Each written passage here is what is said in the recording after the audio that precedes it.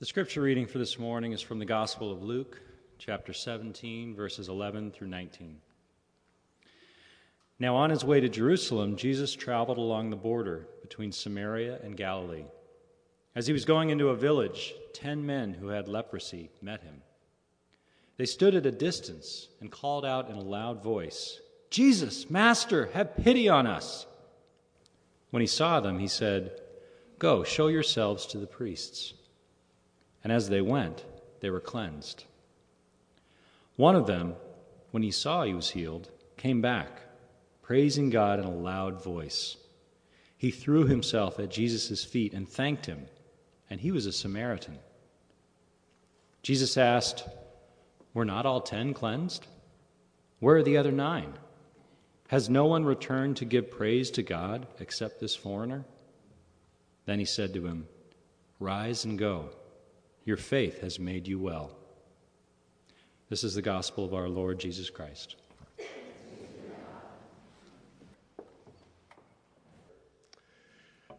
I'd like you to imagine, if you will, for just a moment, or perhaps not so much imagine as remember, a time in your life when you were, as much as any other time, isolated or lonely. Maybe it was a move. Maybe you moved away from everything that was familiar. Maybe you went off to college. Maybe for whatever reason you were isolated by circumstances that you'd created. I guess I should stop talking and let you remember.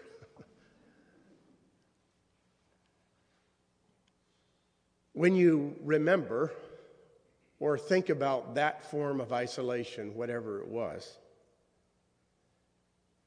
I want to remind you that the form of isolation that the 10 people in this story had endured was exponentially greater. These were folks, lepers, as they're called, who had contracted a contagious disease. Not the same kind of leprosy that frequently we hear about today. As a matter of fact, some of the people from our youth group ministered in a leper colony. There was no contagion. It was a different form, but this kind of leprosy apparently was contagious. And when you got this kind of leprosy in first century Palestine, you were completely isolated from everyone and everything. Except perhaps for a few folks who had the same disease that you did. I have actually thought before, what would it be like to be in such a condition? And I don't suppose my imagination could give me an adequate view of what it would really be like. But I do know this from the history of leprosy in that time. If you had leprosy, you were placed outside the camp, so to speak, outside the town, outside the dwelling of everyone else. You were quarantined.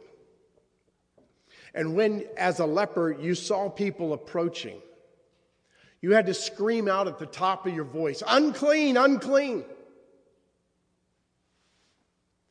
To add insult to injury, you knew you couldn't get in close proximity with the folks. You had to announce it out loud, "Don't come near me."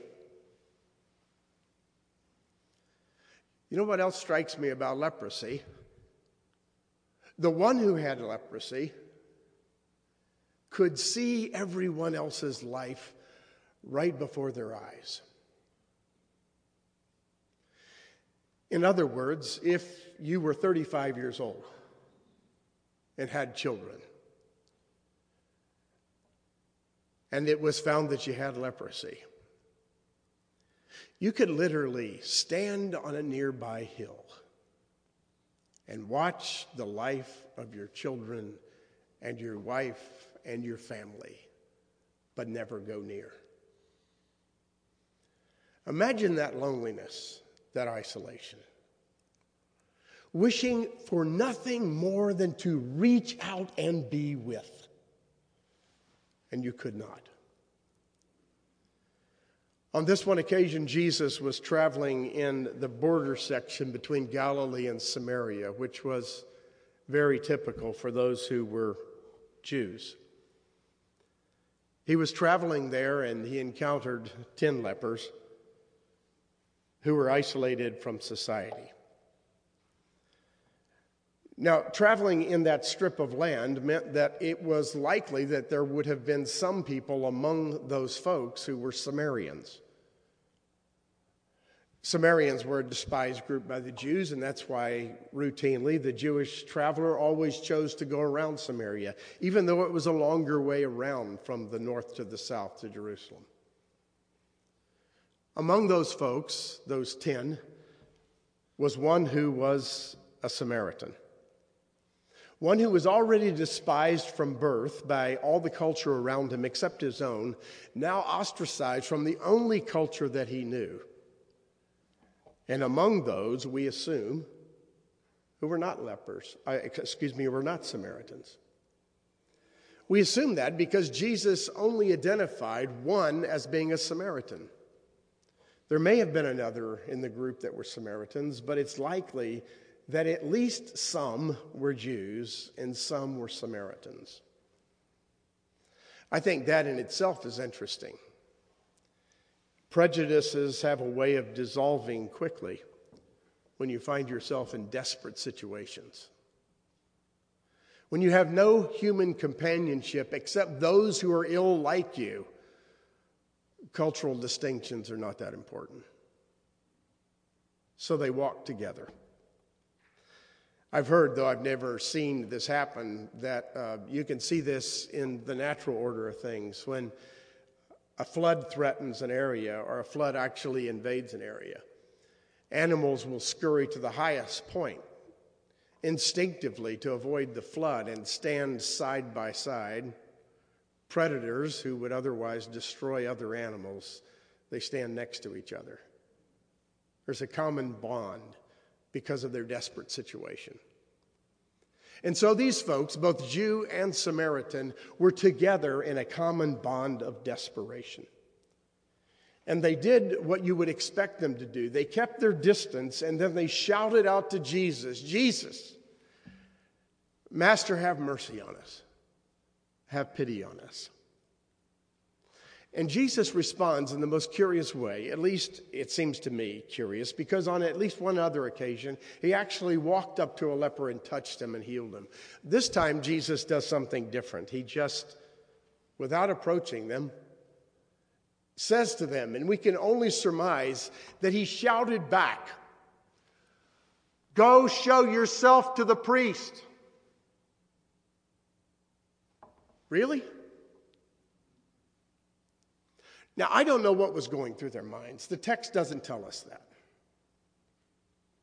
But I would imagine since there were 10 lepers there, 10 people, there were 10 different opinions concerning why Jesus said that.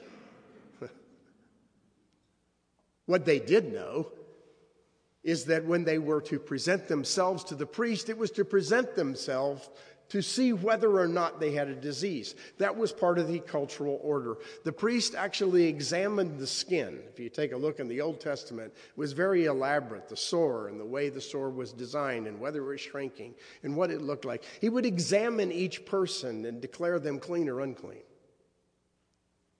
And Jesus said to him, "Go show yourself to the priest."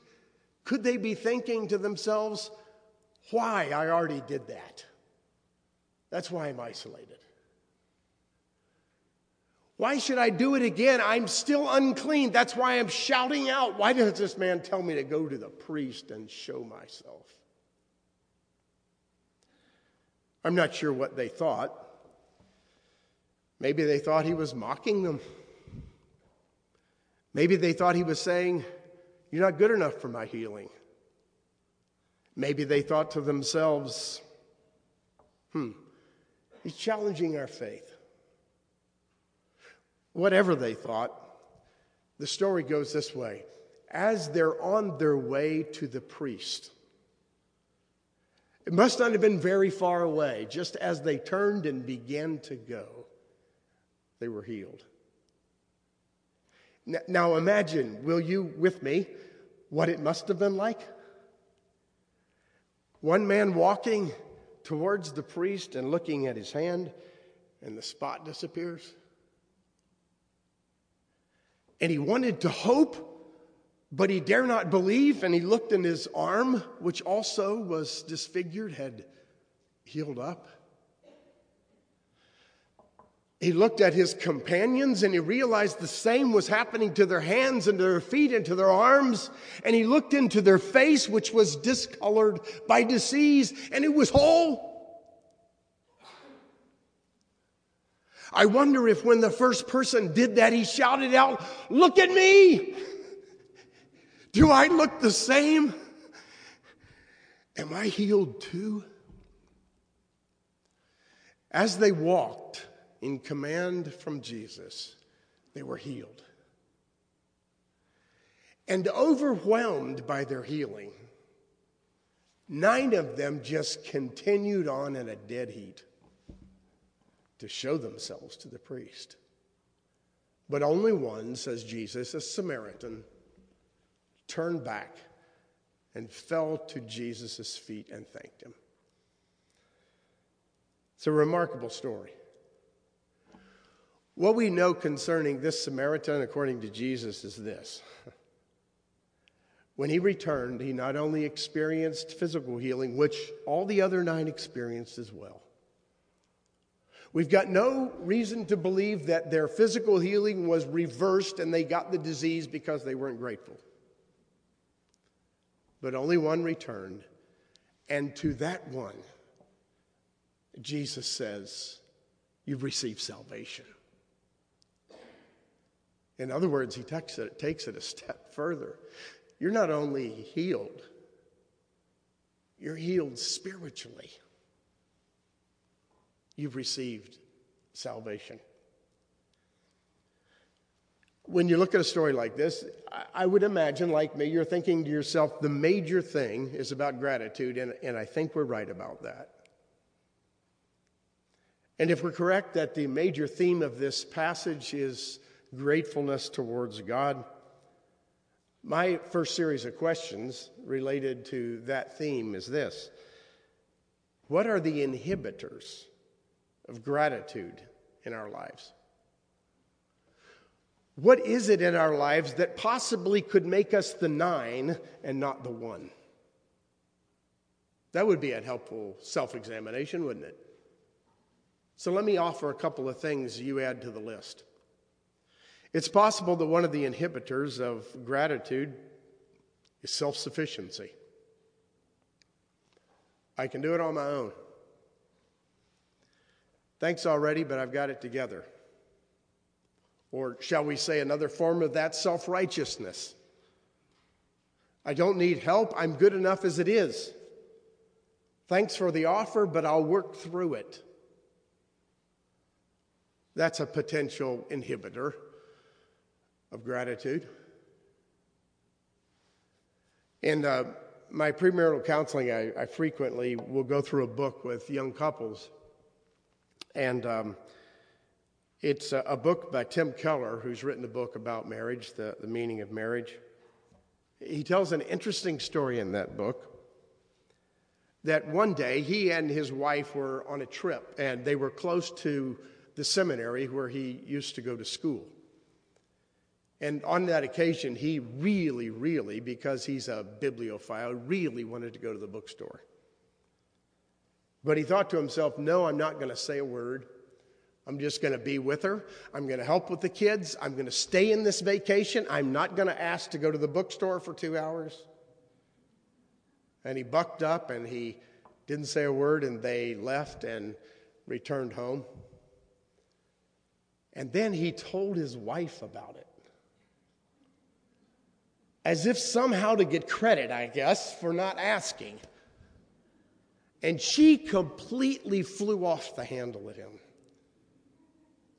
And you know what she said?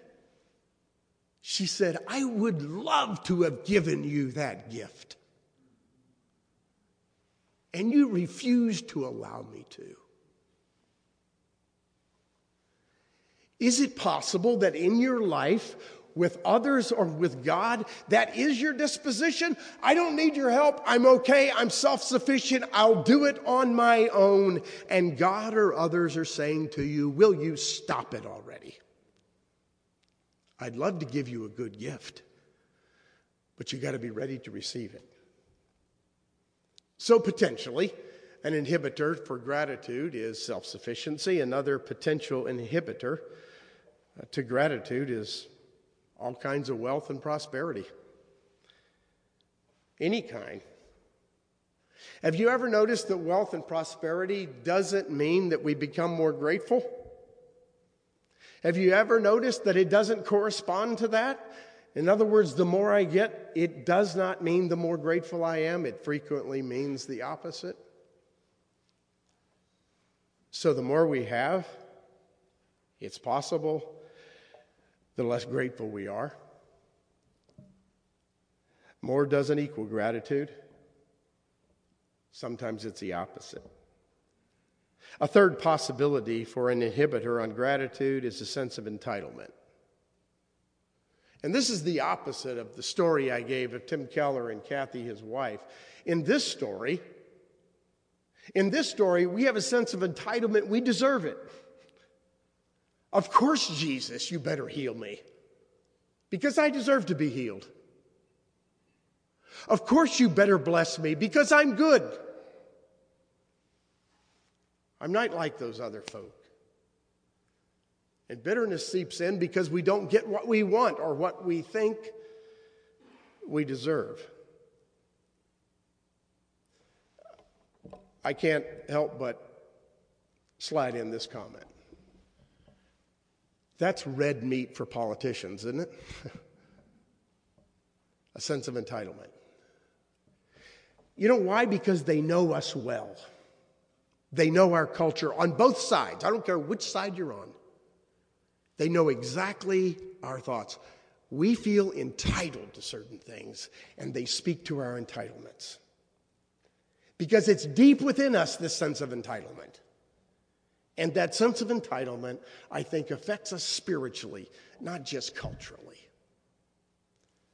It can affect our relationship with God. What would you add to the list? Inhibitors for gratitude. There could be a lot of them, right? Go away and think about it. I don't want to end there, of course. I want to suggest that there are some antidotes to ungratefulness. And I think one of those is to remember and pray for those who are less fortunate. Frequently in written prayers or prayers that have often been said around table in traditional settings, you will hear some phrase that says, Lord, we remember those who are less fortunate than us. That somehow has, I think, in large part slipped away. We just pray for ourselves, and sometimes we're grateful and we're thankful and we ask for more. But we forget those who have so little. Remembering those who have so little and praying for those who have so little surely opens the door to the possibility of gratitude, don't you think? I think another thing that's an antidote to ungratefulness would be the activity, and by that I mean our proactive disposition and choice to count our blessings, to actually start listing them. You remember, well, most of you remember the old songs like I do. A few of you don't, but remember that song, Count Your Blessings? Count your blessings, name them one by one. Count your blessings, see what God has done. Count your blessings, name them one by one. Count your many blessings, see what God has done. And it will surprise you what the Lord has done. Surprised? You're the one who counted them. You're surprised because you realize when you count out loud, when you name it, when you say thank you, when you are initiating an attitude of gratitude, you're surprised by what God has done. But you're not surprised until you initiate it, because otherwise you're completely overwhelmed with self. So an antidote for ungratefulness, I think, is counting your blessings. And I, for one, am absolutely confident that I don't do that enough. I think a third way that's an antidote for ungratefulness is to serve. Now, I don't mean just serve. Can I hone in a little bit here? What I mean is to ask, what has God given me? In terms of my gifts, what has God given me that I can use for others? How am I positioned in terms of my giftedness to serve others? Let me suggest that if you know what your giftedness is and you are not exercising your giftedness, you're not being very grateful.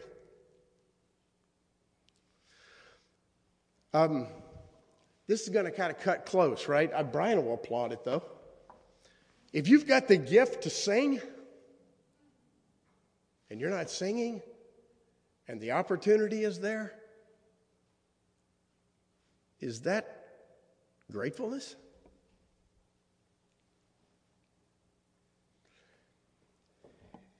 It occurred to me a long time ago when I didn't want to preach that even though I'm not the greatest, I do have the gift of preaching. And for me not to do it would be very ungrateful. You have your own gifts. Use them. It's a form of gratitude. Fourth, I think that one of the ways that we find an antidote to ungratefulness is to basically humble ourselves before the Lord. Let me read you a passage. It interestingly enough comes right after this passage. We were in Luke 17, and by the time you get to Luke 18, Luke decides to place this story in the context. It goes like this: to some who were confident of their own righteousness and looked down on everyone else, Jesus told this parable. 2 men went up to the temple to pray, one a Pharisee and the other a tax collector. The Pharisee stood up and prayed about himself. God, I thank you that I'm not like other men, robbers, evildoers, adulterers, or even this tax collector. I fast twice a week, more than me, and give a tenth of all I get. But the tax collector stood at a distance. Almost sounds like the leper, doesn't it? At a distance. Stood at a distance, and we'd not even look up to heaven. Because that would have been the typical way to pray. He couldn't even bring himself to do it. He wouldn't even look up to heaven, but he beat his breast, and he said, God, have mercy on me, a sinner. And Jesus said, I tell you that this man, rather than the other, went home justified before God. For everyone who exalts himself will be humbled, and he who humbles himself will be exalted. I think it's a great inhibitor of gratitude to hold on to your pride. And I think it's a great antidote to ungratefulness, to humble yourself before God. To refuse to judge others, to refuse to consider yourself better than others, that's humility before God. And that's what God calls us to. And if you do that, you got to be grateful. When you realize that you're not so good and all the goodness comes from God, that just creates gratitude, doesn't it? A final comment relates to this man and to us.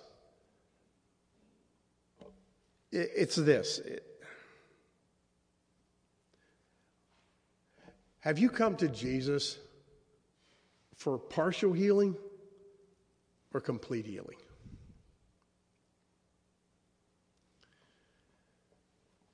Have you looked at this Jesus religion thing and said, just heal me, give me a better life. Make me a better person. I'm not quite as good as I want to be. Or have you said to Jesus, I understand what you want from me. You want all of me. I'm going in, Lord, for the full treatment. I'm not just going to dance around the edges and try to get a little bit of the benefit. I want all of you. I want to completely surrender. I want to die to self and live to you. Have you let Jesus do all he wants to do in your life? Or are you just shouting that to him from a distance? Lord, just fix this. I'll take care of the rest. That's not what Jesus wants to do. He wants to heal you completely. He wants to get deep down into the fibers of your being and transform you from the inside out. So draw near completely to Jesus in gratitude and humility and find the deepest needs of your heart met. Let's pray. Lord, we're kind of halfway people. We got to admit it. We think we understand what we need and we say, here it is, just fix that. And part of that, Lord, is just foolishness and pride on our own side of things. We think we understand fully our need, and we don't. So we're asking you, Lord, to open up the eyes of our hearts so we can understand how much we need you. I mean, for those of us who have been following you for many years, the lesson comes to us new every morning. We need you every hour. Most gracious Lord. No tender voice like yours can these afford. I need you. Oh, I need you. Every hour I need you. Be gracious now, my Savior, and come completely to me. So, Lord, we pray that you will help us to understand our deep need and to pray in some fashion that prayer, and that you will heal us completely. We know that that kind of complete healing comes only because we open our hearts completely, and that kind of complete healing requires that we continue to surrender because we know there's more you need to do in our lives. So we pray you'll give us the wisdom to surrender and to follow. Lord, I especially pray for that person who's sort of out there on the edge of this thing called the Jesus religion. It's pretty obvious to that person that you're special. It's pretty obvious to that person that you're the Savior of the world. It's pretty obvious to that person that they have a need that only you can meet. But there may be some, Lord, who are just like the 9, just wanting something, but they don't want you entirely. They want you to fix it, but they want you to stay a little bit at a distance and give them more freedom. They don't want to completely surrender, Lord. And so I pray for that person this morning, that they will find the moment of grace and faith to fully surrender and to turn themselves over to you, because that's the only way we find true life. And we're so grateful, Lord, that eternal gift of eternal life comes through Jesus alone. And so we pray it will be part of our life today. Lord, we pray that you will give us the inclination and the deep desire to follow you completely. Through Christ our Lord we pray. Amen.